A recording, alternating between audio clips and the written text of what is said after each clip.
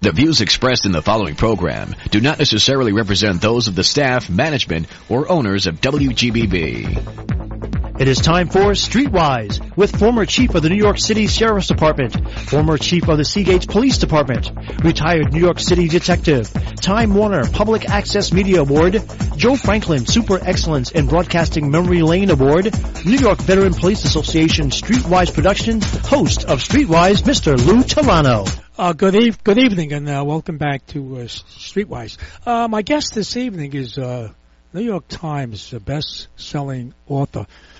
He's a contributing editor for the Rolling Stone and winner of the 2008 National Magazine Award and columns and commentary. Now, I'm going to talk about, he wrote several great books, and obviously you could see he's a good author. But we sort of opposite sides of the spectrum. I thought he might not call in when he Googled me, but he's a mensch, as they say, and I'm glad he called in. We're going to talk about his book, Killing on Bay Street. Now, I'm familiar with Bay Street. I did a couple of cases there years back. It's in Staten Island. And as you know, the infamous chokehold case of Eric Garner by police officer, and my guest wrote a book on that, an interesting book. I want to welcome to Streetwise Matt Taibbi. Matt, welcome to Streetwise. Thanks for having me on, Lou. Okay. You know, before I jump in, obviously we touched base before, and interesting, your dad interviewed me and my family. I think we sort of talked about this on text messages and email, whatever. 29 years ago, here I am interviewing you. Yeah, I know. A lot of, it's funny, you know, my father wrote a book many years ago about the Tawana Brawley case. Yes. And he had some run-ins with Al Sharpton, and I had to interview Al Sharpton for this book, too. So, yeah, it's all cyclical. It is. And there's also a little common denominator, as you say. There's a Filipino heritage background between all of us. That's right. My father's Filipino-American, and I guess you have some heritage as well? Or? Yes, pretty much, yes. And that's what the discussion with my late wife, your dad, Mike Taibbi, just want you to know, a lot of us in my age bracket pretty much familiar with Mike Taibbi, a great international reporter, author as well. Now, your book. Obviously, you sort of... oh, by the way, I do have to do this, and it just happened today. We want to pay our condolences to Eric Garner, the daughter of Eric Garner, who passed away. I think it was today, right, Matt? This morning at about 9:20 or so. Yeah, she's a young lady, 27 years old. She died of a heart attack. So... anyway, your book. In your book, you pretty much lean towards. I guess that Eric was like an innocent bystander, and I didn't say that exactly. No, not exactly. Yeah. Correct. Not exactly. No, I mean, I think if Eric Garner were here today, I think he would pretty freely admit that what he was doing was illegal, and that's how he made his money. He was a very flawed person. Even his family spoke of him that way. And in fact, when I told members of his family that I was going to write a book about him, you know, they pretty much everybody that I talked to was insistent that, you know, I not try to paint him as some kind of sort of false saint. He was a likable guy. In the way that a lot of flawed people are. Yes. But that doesn't mean that he didn't have some pretty serious problems. He was a crack dealer in his youth. He had at least one crime of violence on his sheet. Until he was pretty old, until pretty late in life, I should say. Excuse me. His priorities were not so great, and it just so happened that by the time that this happened to him, when he was 43 years old, he had undergone a lot of changes in his life, and yes, he was selling untaxed cigarettes, but there are a lot of people in that neighborhood who are a lot scarier than Eric Garner, and I guess you're familiar with the neighborhood as well. He certainly wasn't the worst character out there, for sure. Oh, no, for sure. I had the cases I had in Staten Island, because I was in a major case, were pretty much homicides, so rape, kidnapping, and muggings, especially of senior citizens. So it was not my. I couldn't care if somebody was selling untaxed cigarettes or unlicensed. That wasn't even, and not it wouldn't be in the interest of mine. But I was concerned because, as you know, my background is law enforcement, and what I've noticed is that prior to working a beat in Brooklyn, I worked at jails. I was a New York City correction officer. And you mentioned late in life. That is late in life for a lot of criminals in their 40s. But what happens is sort of kind of late in life to look back and say, oh, my God, what did I do? And, a lot of these guys in their 40s, they've been, not Eric, I don't think him, but many of them, from my experience, are stealing pocketbooks and mugging people at 14 years old. There's no record of that because of the family court confidentiality. So we only know what they've done since they're 16. In Eric's case, he did have 30 prior arrests, and then they get tied like anyone else does in any job. His job, his job was doing what he did. That was the only way he knew how to make a living. But I did understand the family was on food stamps and welfare, and I guess the term they used, free stuff also as well. So he wasn't the poor, hard-working guy. I think he got ill, like most criminals do. They do in later life because they abuse themselves.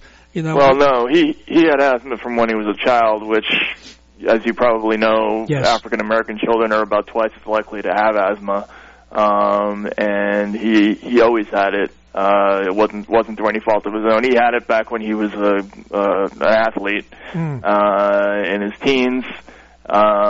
It got progressively worse as he got older, and of course the lifestyle doesn't help. I mean, he's sitting out there, rain or shine, it's freezing up on that hill, and if you're sitting out there selling 50-cent cigarettes one at a time every single day of your life, of course you're going to end up with all kinds of health problems. I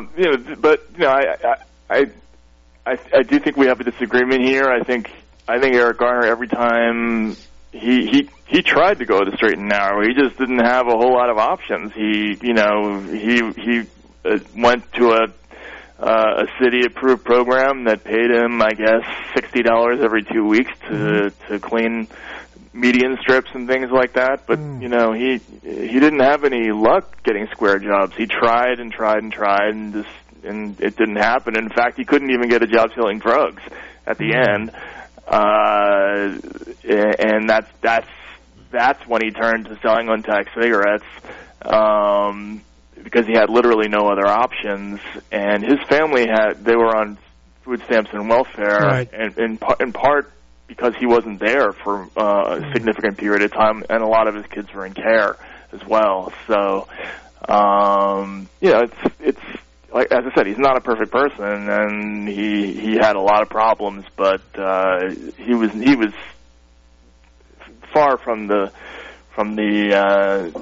vicious, least sympathetic person in that block, and I met everybody out there. But you know what happens. I just want to, when you're a police officer, truthfully, you don't really. That's really not your focus. But they were ordered there. I don't know. By the way, the mayor of the city of New York, Bill de Blasio, he's the one that pretty much ordered the police to be there on that strip.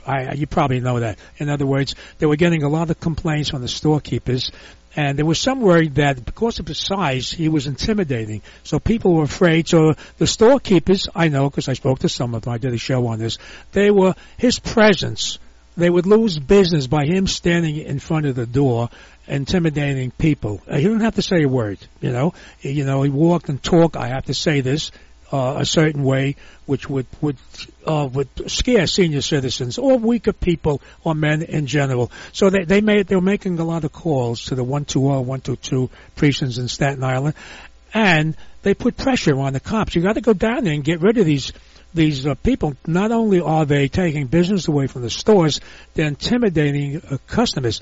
They didn't just happen to drive by and say, hey, let's go pick on this big guy, you know. They were ordered there. It was a unit that they were against, but you have to do your job.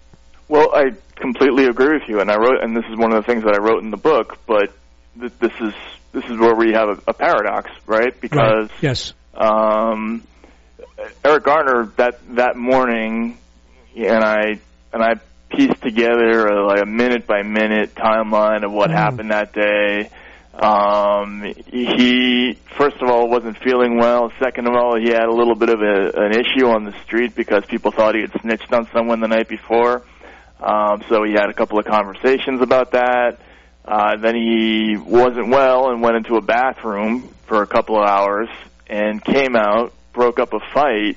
And what you say about this unit being ordered to be there seems to be true from the statements that the city put out later, that they directed officers to go and address specific conditions in the neighborhood.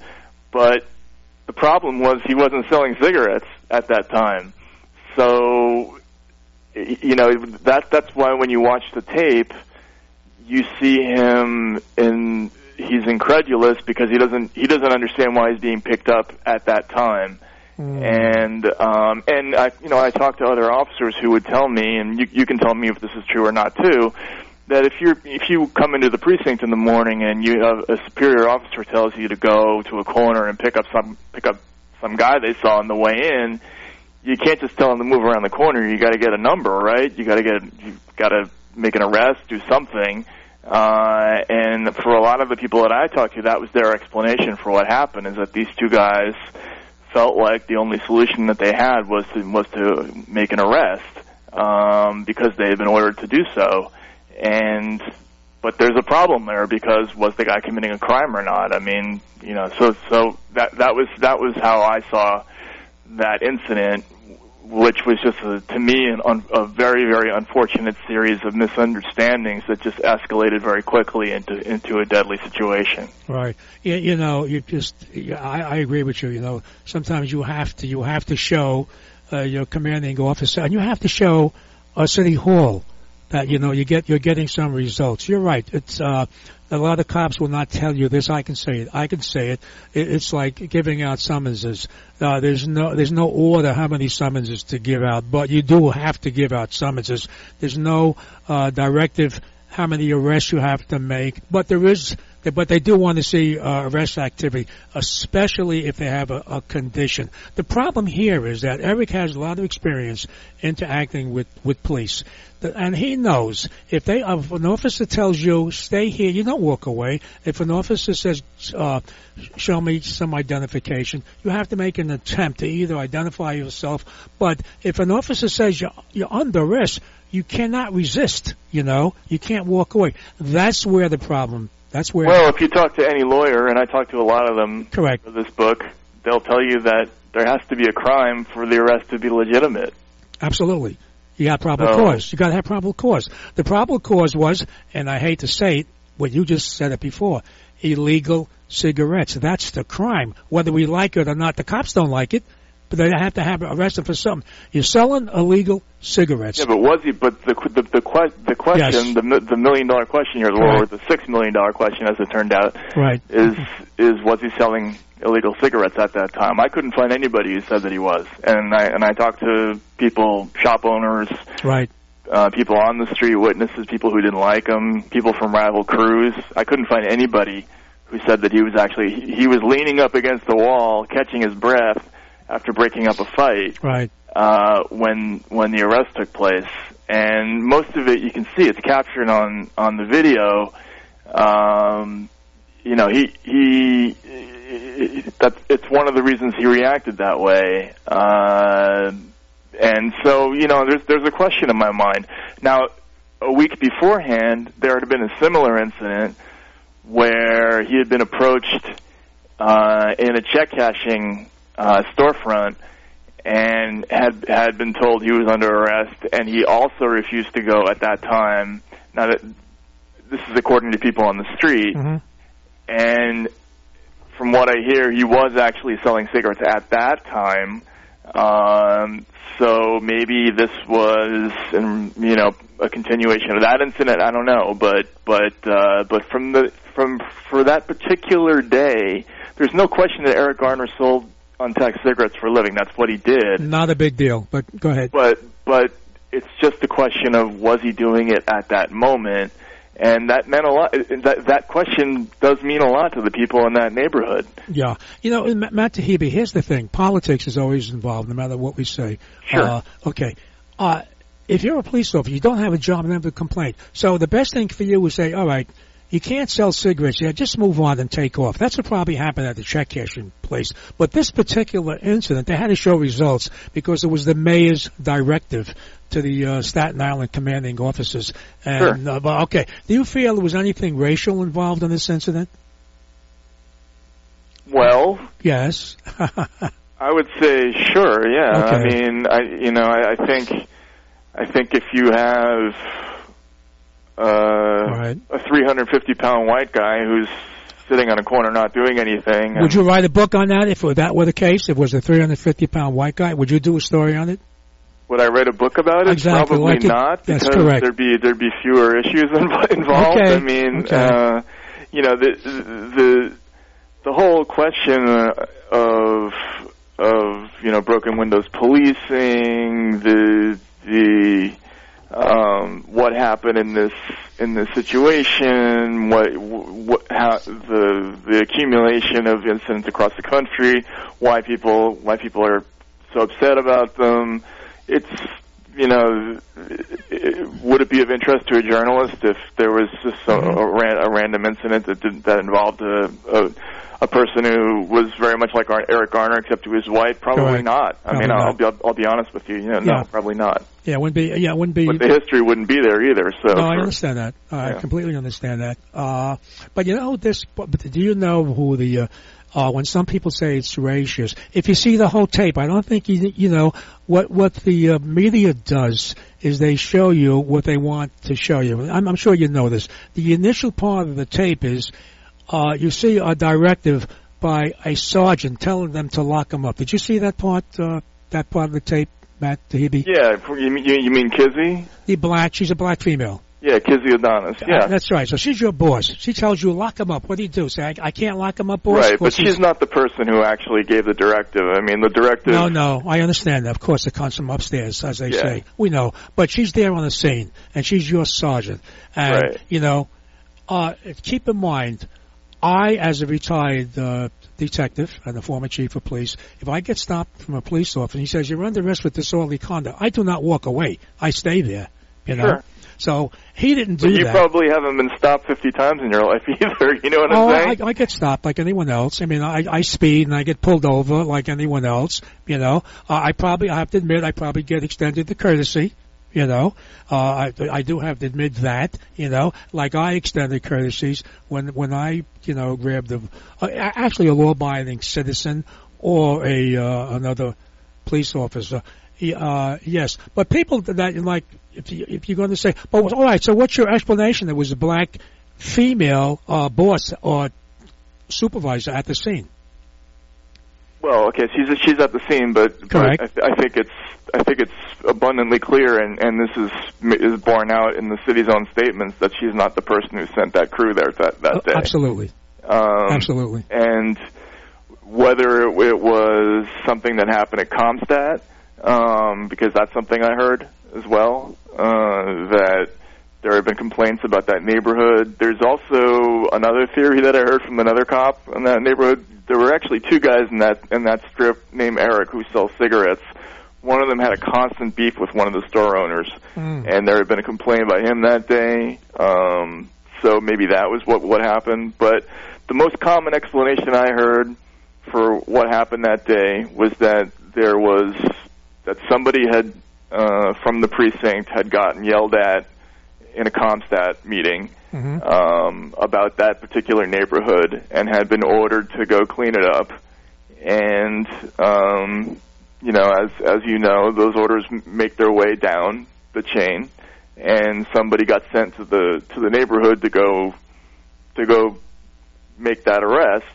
But again, the problem is the guy just wasn't doing it at that time, as far as I can tell. I mean, and he's, if you spend a lot of time in that neighborhood, you'll see there are guys out there every single day who are selling crack, heroin. Correct. And everybody knows who they are, and that's another part of the story that is let's just say it's upsetting to the people in that neighborhood. Like, of all the people they picked the guy who was, involved in a sub-misdemeanor activity. But I agree with you. That's one of the reasons why I didn't focus so much on the individual officers in the book, because to me it has a lot more to do with the police are very often forced to execute policies that are dumped on them by politicians who just don't want to deal with the problems themselves.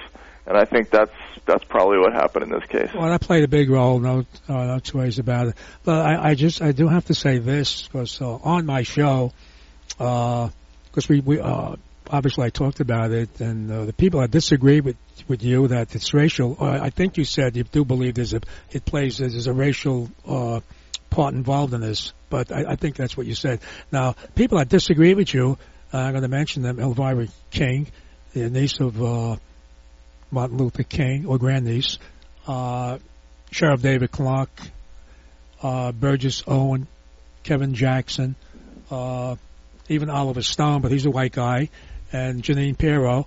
But a lot of guests who are on my show, high profile, are well known, people like you, they sort of disagree that it was a racial incident, which most people want to, Black Lives Matter, groups like that, try to create it and make it a racial incident. Like you mentioned before, your dad did an interview in the Tawana Brawley case. This is another case that it turns into a racial thing, and which is ridiculous, But if you are a police officer, Matt Taibbi, and you try to arrest somebody, he says, "F you," and walks away. I mean, what would you do? Well, but here's the thing, though. I haven't been I've lived in New York City since 2001. Mm-hmm. I've lived in cities my whole life. I've never once been stopped, never once been put up against the wall, never once had somebody go through my pockets, mm-hmm. Never once been pulled over for no reason, never once had my car searched. I have been stopped for speeding, but I was actually speeding at those times. Mm-hmm. If you talk to young black males in New York City, pretty much all of them have a story, or a dozen stories about being stopped for things like having a highlighter in their pocket, or or just being stopped for a 250 for a stop and frisk. That's never happened to me. I mean, it just doesn't happen in white neighborhoods. So it's hard for me to say how I would respond right. if it was the 20th or 30th time I've been stopped. And it's hard for me to answer that question. Oh, okay, but a person like Eric Garner, he can answer that question because he's very experienced dealing with the police in the city of New York, and he knows. And I have to believe. I mean, obviously, I think it's very sad that he died. There's no two ways about that. But again, there's a couple of elements of that. The police have no clue if you have diabetes, high blood pressure, or things of that nature when they try to arrest you. But if they tell you you're under arrest, you have to comply. And what you're saying, someone asked me many years ago, in fact, a couple of nieces came in on the Filipino side, by the way, and they went to Berkeley, Matt, and we were sitting down. They came to visit the family, and they said, "Uncle Lou, why is it you cops, again, I hate that word, only lock up black people?" She didn't say African American because she didn't use that cliche at that time. So I said to her, "You know something, sweetheart? I really tried, but I couldn't find any Polish people in Brownsville." or Harlem. It depends where you work. If it's a high crime area, obviously you're going to lock up. Well, I guarantee you, if you start pulling people off the street down in Wall Street and going through suitcases and pockets, you're going to find plenty of coke, H, and ecstasy. I believe that. Yeah, and those people aren't going to jail, and that's. But getting back to the question of Eric Garner, right? One of the ironies of the whole thing is that Eric Garner was a guy who had a rep for not giving lip to the police. In fact, he was one of the people who would meekly go to the station. He thought of it as a business transaction. Mm-hmm. He had repeatedly gone over and over and over again. His attitude started to change when he felt like the attitude of the police started to change toward him. He started to get pulled over when he wasn't working. He started to get his money vouchered when he was on his way to the laundromat. He thought that the game, the unwritten rules of the game were being violated, and you can agree or disagree with him about that. But this is a guy who, until he was 43 years old, had never given any lip to the police at all. Right. And then suddenly he does one day, and okay, it's maybe not the right thing to do, but I think there were probably other ways to deal with that situation. Well, I can tell you this: I've worked very rarely I worked in a white area, to be honest with you, but we did stop white guys and white people, and if they give you a tough time, let me tell you something. You give them a tough time, and you lock them up as well. There's no difference. It depends. The problem is in the areas that 75th Precinct, 73rd Precinct, using Brooklyn as an example. It's a high crime area, and it happens to be predominantly African American. So who are you gonna lock up there? In the 75th Precinct itself, 73rd, predominantly housing projects, had the highest stats for homicide and shootings in all of not only all of New York and all of the country at one time. So who are you going to stop in those? The crime is more prevalent in by the way, in African American areas. It? Oh, of course. What do the stats say about illegal drug use in New York City? Oh, well, drug is another story. We could talk about that all day, and I probably agree with you. I'm talking about muggings, purse snatching, rapes, robberies, homicides, and shootings. That's what my thing was. I was a homicide detective. I couldn't care about somebody smoking a joint on the corner, to be honest with you. Right, and I'm in agreement. Look, I think you and I are basically in agreement about a lot of things. My quibble, almost entirely in the book, is with the policy of going after the minor criminal, going after people jumping turnstiles, riding their bicycles the wrong way down the sidewalk, open container violations, and then for nonviolent drug crimes. There was an incident where a judge named Noah Deere, I don't know if you've ever heard of that guy, but he was giving a ticket out for an open container violation, and he said, I've never given one of these to a white guy before. And it's not like white people don't drink out in the street. I'm sure you've been around on SantaCon. It's just it's that stuff that I think the problem is. I have no problem with being as hard and tough on the law and order side as you want when it comes to rapes, muggings, murders, and serious crimes. It's the policy that they instituted in the early 90s where they targeted the minor criminal, where that's when the inequities came in, and the statistics bear that out, and then that's what Eric Garner was. He was a minor criminal by that time. Oh, I think so. But we're actually talking about the broken window policy, which was the quality of life change under Rudy Giuliani. But I have to talk about that because at that time I was the chief of the Seagate Police Department. Then I went on to be chief of the New York City Sheriff's Department. So I was working, my boss was Rudy Giuliani as the mayor. And I can tell you this, jumping a turnstile, obviously, it's a minor crime. But you know what happens? I can give you the stats on that. 80% of people that were arrested in those years for jumping the turnstile either had open warrants, either had guns on them, or had drugs on them. They were just not poor kids or poor people that couldn't afford to pay for the subway ride. They had a purpose, so that was the reason of the turnstile. 80% of them had guns, drugs, or warrants? Absolutely, or open warrants, or open cases, or their intentions were to mug people. 80% during that time had open cases. Well, I don't know how you can know what their intentions were. I mean, obviously, I know that we're going to say that, but as a detective, like you said, you talk to lawyers, they're going to say the same thing. What were their intentions? But when you talk to them, one of them will tell you, "Well, we were going to mug somebody." They will tell you that, by the way. You know, and you do get that, dialogue from them. So, but there was a reason. Yeah, I know. There was a reason for that with the jumping the turnstile.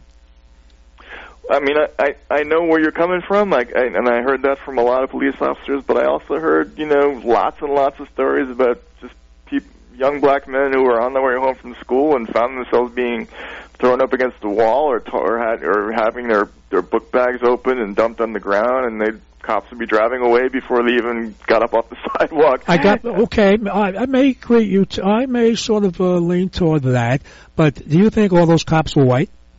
No, but that doesn't make a difference. I mean, this is where we get back to the question of why do people ultimately, maybe 20 years down the road, resist. It might be a lifetime of stuff like this. I mean, who knows? You hear a lot of stories. I mean, I heard a lot of stories from people in places like Stapleton and Park Hill. Really, really tough places. West Brighton.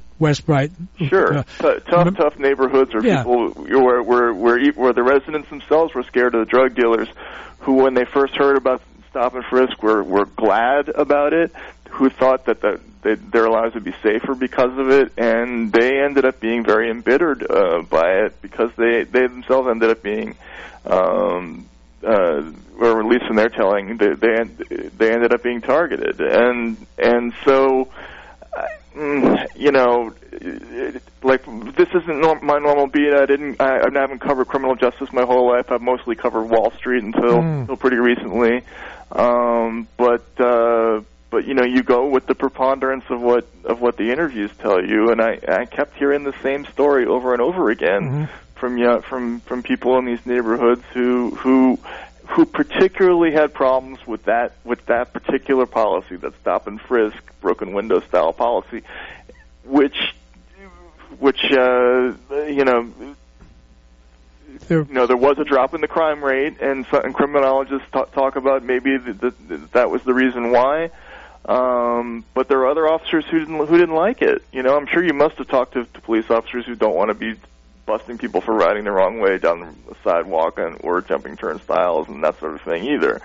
So, I heard from the people on the street almost universal disdain for those policies, and from police officers, most of them, I would say, were okay with it, but there were a few dissenters too. There were some people who didn't like it, and I'm sure you must hear from those.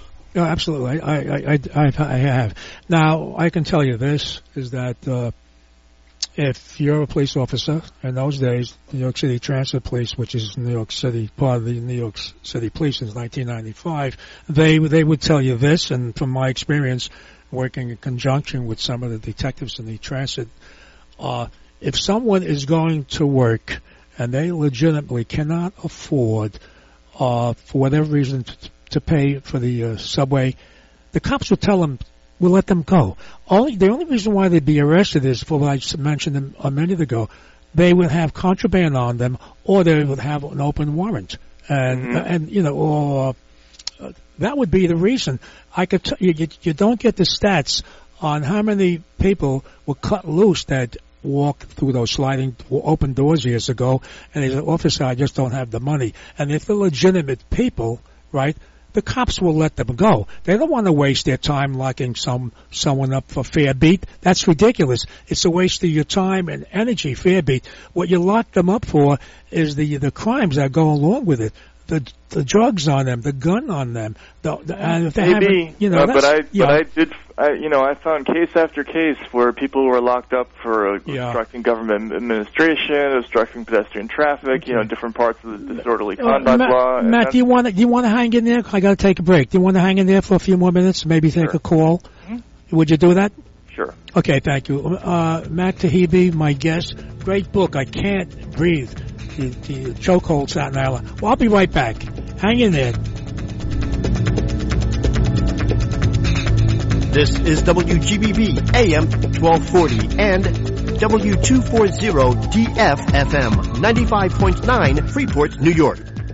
What do I cherish? Precious moments. Watching Dad read to my little Eric. That's why I'm so grateful I insisted on an eye exam when I noticed him struggling with the words on the page. We found out Dad has age-related macular degeneration, or AMD. Fortunately, the doctor caught it in time for treatment, so Dad can still read. Protect yourself and your loved ones. Call the Foundation Fighting Blindness today at 1-800-BLINDNESS for a free packet on preventing and managing AMD. A cure is in sight.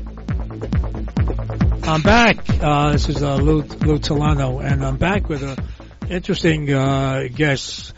His book is by a great book, and you have to buy it. He's wrote several best-selling books, but this particular book is Killing on Bay Street. That's Staten Island. That's the chokehold case that where the police seem to chokehold Eric Garner selling illegal cigarettes. I hate when they say that because I never locked anybody up for less than Matt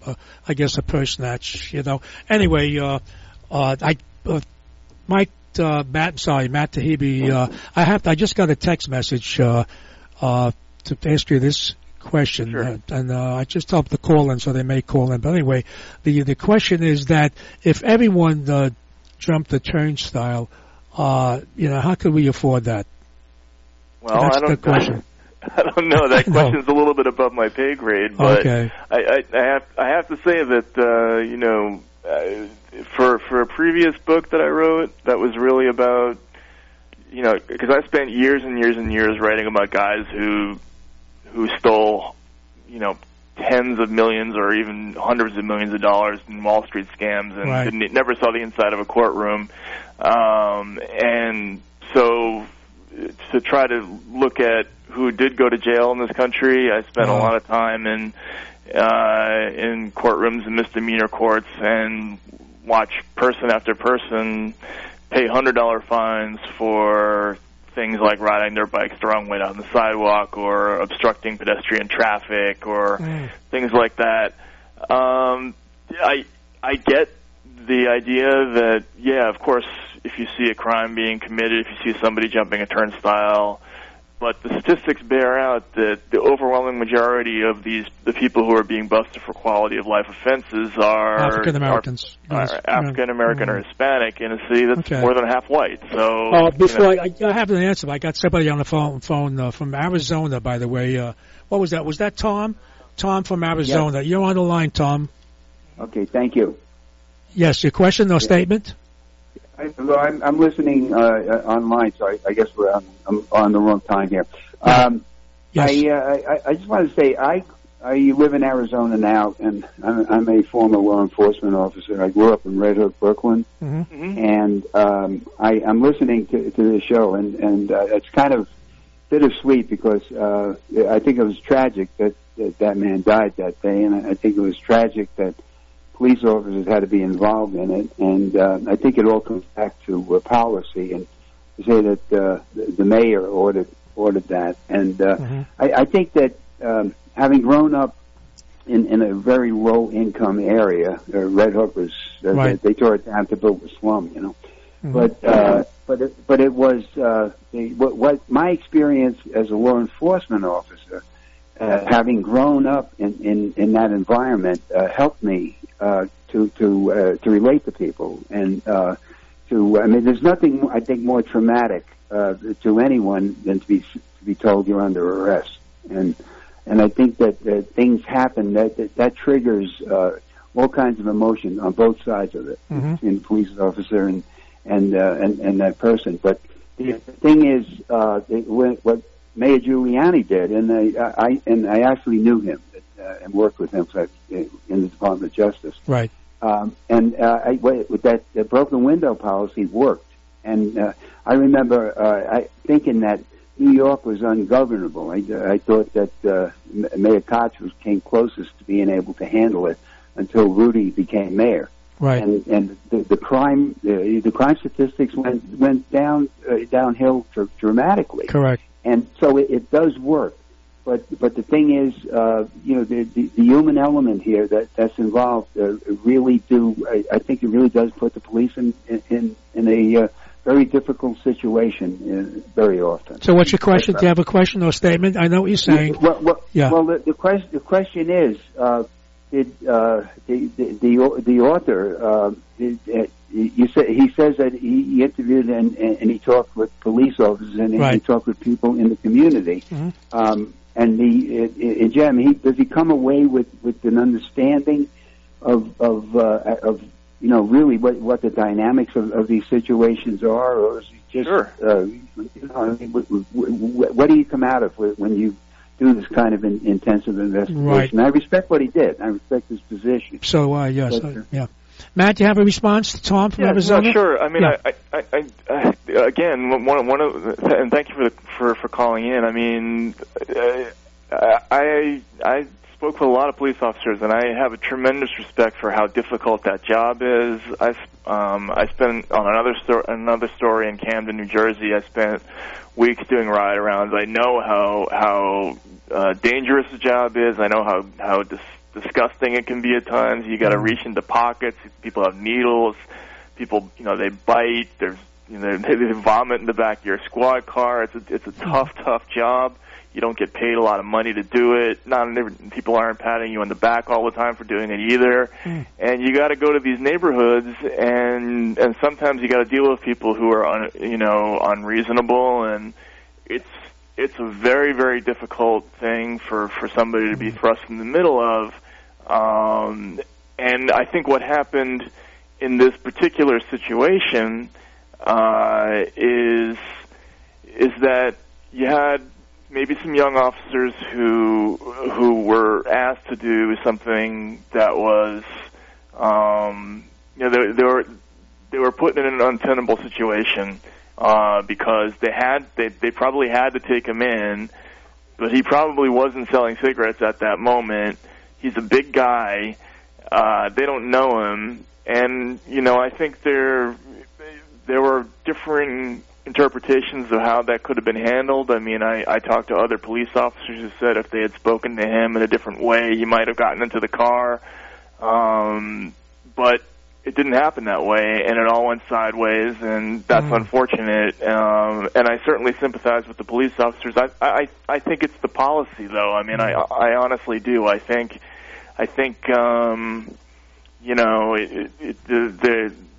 a lot of these officers get put in a position where they have to pick up people for really, really minor things, and that engenders a lot of hostility, and then creates a lot of these situations. Right. Tom, thanks for your question or statement also. Unless you've probably gone already. Okay. What Tom was saying, Matt, the quality of life, I could just tell you this. I hate to talk about myself, but sometimes I get trapped. Sure. I was chief of the sheriff's department, and completely different from where I came from. 90%, 90% in the sheriff's department in the city of New York is civil, and there is 10% criminal. When Rudy Giuliani, who the caller referred to with the quality of life, changed, crime did drop down, more tourists came to New York. He did do that. People were not afraid to ride the subways. They weren't afraid of traveling in the streets or riding, going to an apartment building. That did change because I was there and I've seen it and I felt it. My guys, the sheriff's department was responsible for closing all those smut places on Times Square. You familiar with that? They were selling, right in their window, they were showing you drug paraphernalia. Anyway, Rudy closed those places down, and I could tell you what we found in those stores. I could tell you one incident with Rudy, and where the storekeepers, somehow they knew we were going to raid their place the next day and close it down in Times Square. Those places don't exist. They do it low-key now when Rudy was the mayor. My captain came to me, he says, hey, Chief, one of these stores here, they have a lock on the door. It's not on the cord. The lock that he had changed from the day before. It was in addition to what we had on the warrant. And Rudy was standing with me on the corner, and he says, what do we do, Chief? And then what I said, kick the effing door in. And Rudy walked away and said, oh, boy, I could see you were a city detective. But anyway, what we found in that place, I am telling you, we found child porn. It would make you throw up, you know, the things that were in that place. There were narcotics in there. There were M&S, all that stuff in there. Rudy did that. That's back, by the way, now since Rudy's not the mayor anymore. So the quality of life and the broken windows that you were talking about, it does work. The broken window policies. By the way, we got Richie on the line. Rich, a question or a statement for Matt Taibbi? Yes. First of all, great interview, Matt. I agree with a lot of things that you say, or said, I should say. Thank you. But when it talks about getting stopped, I'm white. I grew up on the Lower East Side. Lou Telano may call it the Lower East Side, high crime area. There was an outfit called the Tactical Patrol Force, TPF. I would walk 2-3 blocks. They'd stop me. Where are you going? You carrying anything on you? They'd tap me down, and then I say, okay, and I continue on. I go 2 more blocks. 2 more cops stop me. This would happen almost every day. What did I do? I stopped. Yes, officer. What would you like? I tell him. That's it. I say, well, officer, I just got stopped by the other cops. He says, well, now you're getting stopped by me. Let me see your identification. And he would tap me down also. So the main thing is you have to comply regardless of your color, in my opinion. Now, the other thing is, Matt, Lou Telano asked you if you were one of the officers at the time of occurrence with Eric Garner, and you were there. You never answered the question, what would you do if you were part of that team? Well, I couldn't arrest him if I didn't see him selling a cigarette. No. You were told by your boss or your sergeant, whoever it is, to clear up the situation, and you went up to him, and he got fresh with you or pushed you or did something stupid. How am I going to arrest him if he's not doing anything? That's the problem. No, but that's not the question. It is the question. You're a police officer. No, you're a police officer. You're told. What would you tell your sergeant? I tell him I couldn't arrest him. He wasn't doing anything. Well, one thing is very good, that you never took the police test. But I like you anyway. I just want you to know that. Okay. I like you anyway. I get what you're saying, and I talked to police officers who told me the same thing. They said, "Look, you get told by your lieutenant when you come into the station that you got to clear up a condition on a corner. You got to come back with a number, or else you're in trouble." And I get that, but if the guy's not doing anything, what are you going to do? But I'm just going to say this, Matt. When they talk about summonses, quotas, cops have quotas. Do you need a quota if you stand on the corner of any place? You're going to see somebody doing something wrong. Your job is to keep the city safe, keep the pedestrians safe. The person goes to a red light. You stop them. You don't care what color they are. You're going to stop them because they went through a red light. They did something wrong. That's not a quota that you have to bring in so many or arrest so many people. Yeah, but you're Matt, doing it to keep the city safe. Matt is saying that it more frequently happens in black or African American. Bear it out. It's between 80 and 90% of those quality of life arrests have been black and Hispanic people since the inception of that program. If you go to a quality of life in another area, in Borough Park in Brooklyn, a Jewish area, or you go into an Italian area, you're going to still have something going on. And then I don't believe a cop picks on somebody because of their skin, only if they're in that area or because they're looking for somebody with that description. I mean, as far as I could see, because like I said, I got stopped many times by cops, and I listened to them. First thing I do, yes, and I felt I'm right. But the first thing is I comply whatever they say, give them my identification, talk to them if it's in a car, whatever it is. I always believe you have to act nice to the cop regardless what color you are, what religion you are. And anyway, that's my opinion, and I just want you to know you did a terrific job, and I'm going to buy your book because I enjoy what you had to say. Thanks. Well, thank you very much, Thanks, Richard. Richard. I appreciate it. All right. By not only Richard, the other guest, the other books, correct me if I'm wrong, Matt Taibbi, The Divide, Griftopia, The Great Derangement, Yep. and then Insane Clown President, which I get a kick out of that title, you know. And I think that's it. That's pretty much of the books that you've written. Yeah, right? I've got a few others, but they're not really in print anymore, so it's okay. But Lou, it's been a pleasure. I really appreciate it. Right. And thank you for having me on the show. Okay, thank you, Mike. Thanks, and hopefully we'll hope, as they say, mabuhay. You know what that means, I hope. That's mabuhay. Yeah. Mabuhay, Matt. Okay. All right, take care now. Thank you. Happy New Year, by the way, to you and your family. You too. Right. Too. Thank you, Matt. That was an interesting guest. I like the guy. He was doing what he thought, and he is. I was going to ask him a few other things, but I didn't want to touch on it. But we got 9 more minutes. But I just want to say this. Matt went to Russia for some reason. I don't know why. He spent some time in Matt Taibbi in Russia. And my understanding was he came back sort of liberal. I would think he'd be the opposite. But he spent some time in Russia. If he stayed on for the hour, I was going to ask him about that. I thought if he was more liberal, which I thought he might have been, but he's not, you know. It happens to be, he in the book he put in what he believes, and he did a great job, by the way, in putting the book together from his perspective, by the way. So obviously you have a different opinion. Like the other two callers, Tom and Rich, if they're talking about law enforcement, they have a different feeling.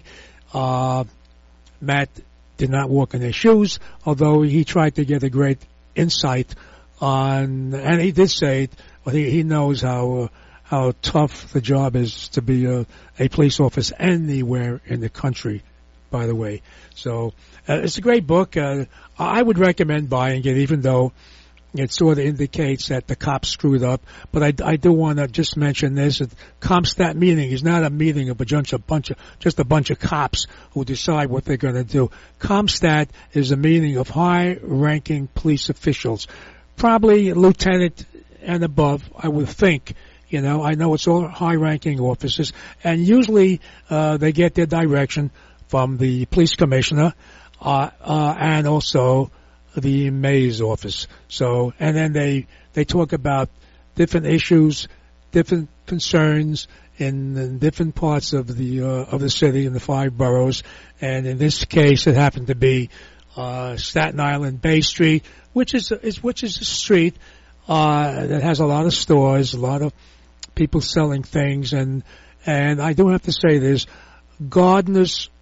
Eric Garner's presence did intimidate a lot of the customers. Now, they're not going to tell you that. A lot of the storekeepers, the poor guy died. He died not as a result of, I didn't get into that, this illegal chokehold issue.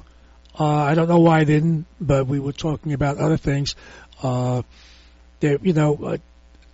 talk about Eric Garner died from an illegal chokehold. Well, let me say this, if you can say, which is the title of the book, which I'm sorry I didn't get out to Matt Taibbi. I'm hoping he's listening online to what I have to say now. If you can say, I can't breathe, you're not choking, by the way. I worked on a lot of homicides. If you're strangled, you die by asphyxiation or because you were strangled. You can't say anything. You can't speak. You can't breathe. You can't even say, I can't breathe. So if someone says, I can't breathe, they can still kick you, bite you, punch you. If they can say, I can't breathe, they're functioning. I'll give you a good example. Toughest guys out there in the ring are the MMA fighters. When they're being choked out, do they say, I give up, I can't breathe? They can't speak. They tap out because they can't speak. So, I worked on homicides. If you're being strangled, you're being strangled. You're being choked out. You're fighting for air. You cannot say, I can't breathe. If you say, I can't breathe, you're functioning. You're not dying. You're functioning. So, I'm sorry, maybe I'll text him, but I know I'm going to talk to him again, Matt Taibbi. So, to say you're telling the police officers you're dying or you're choking because you say, I can't breathe, is a fallacy. You can't speak. You can't speak. You can't talk if you're being choked out like the MMA fighters. these guys are in great shape. They would tell you, I can't breathe. You're killing me. They tap you. They have to tap you. So by the title of the book, I'm sorry he's not here to correct me, is a fallacy saying I can't breathe because you're being choked to death. If you're being choked to death, you can't speak. I wanted to clear that up. I had similar cases where people died by strangulation, and I did watch the autopsies being done on them, by the way, in Bellevue Hospital in the morgue.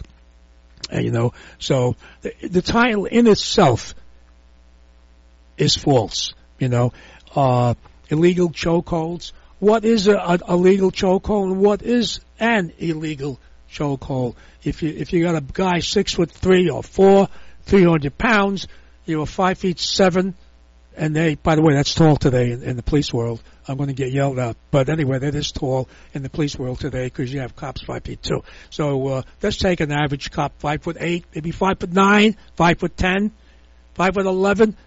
The guy is 6'4", 300 pounds plus. You don't know. You really don't know. How would you know if he's diabetic, has high blood pressure, or weak? How do you know that? The guy's resisting arrest. You do what you have to do. They didn't shoot the guy. They brought him down to the ground. And, for a guy, I think the cop was 5'7", 160 pounds. But to bring this big guy down, you had to get him in a choke, bring him down, a choke hold. But he's saying, I can't breathe. That means he's not dying. I just wanted to clear that one issue up, and that's coming from experience, But I got to say this: the Matt Taibbi, he gave it a fair shake. He does sort of believe that the African Americans or minorities are being,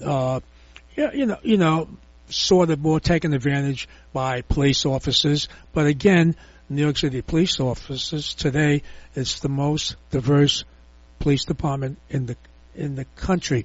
Interesting, I just saw just recently that in the police department you have a Muslim organization, a Muslim society, and then you have a Russian society in the police police department. And they've always had pretty much Asian Jade, which is Asians, and then you had the Latinos and the Hispanics, the Colombian, the Italians, and the Emeralds, and the Shatram, I hope I pronounced that right. Rich will get mad at me. The Shamram Society, which is Jewish. But now you have all these different diverse groups within the police department. That is an indication that it's impossible. I have to say this, for a cop today, to block up people based on ethnic, religious, or color. I don't believe it. I didn't believe it in my time, obviously, because I've worked with, I'm not gonna use the cliche, oh, my neighbor next door is black, I laugh when someone says that, or I know, a black person. But I do have to say this, I work closely with African American police officers. I was honored to get the Medal of Honor with a police officer, the late Warren Forward, who was shot. And him and I and his partner and my partner were making a raid. And where we were making the raid, believe it or not, Pink Houses, which became like a high-profile place in Brooklyn. And it was the black police officer that got shot. And who shot him? Again, it was not a Polish guy from Brownsville. It was a black drug dealer. I have to say that because we're dealing in that area. Who are you going to lock up? Who are the drug dealers? I mean, if you go to Bensonhurst or Bay Ridge, yeah, you probably got Italian or white drug dealers, But if you go in the minority area, this is what it is. So to say cops, pick on people because they're racist, don't believe it. I because I was there, didn't see it. Oh yeah, you kid around in the locker room, you say it back and forth. But there's an old saying, I know in our squad room, we're all blue and we all bleed red. Anyway, that's my story and I'll stick to it. All right. Again, I want to thank my guest, Matt Taibbi, and his book, I Can't Breathe. I want to wish everyone a happy new year. Healthy and happy new year. And by the way, I'll see you next year.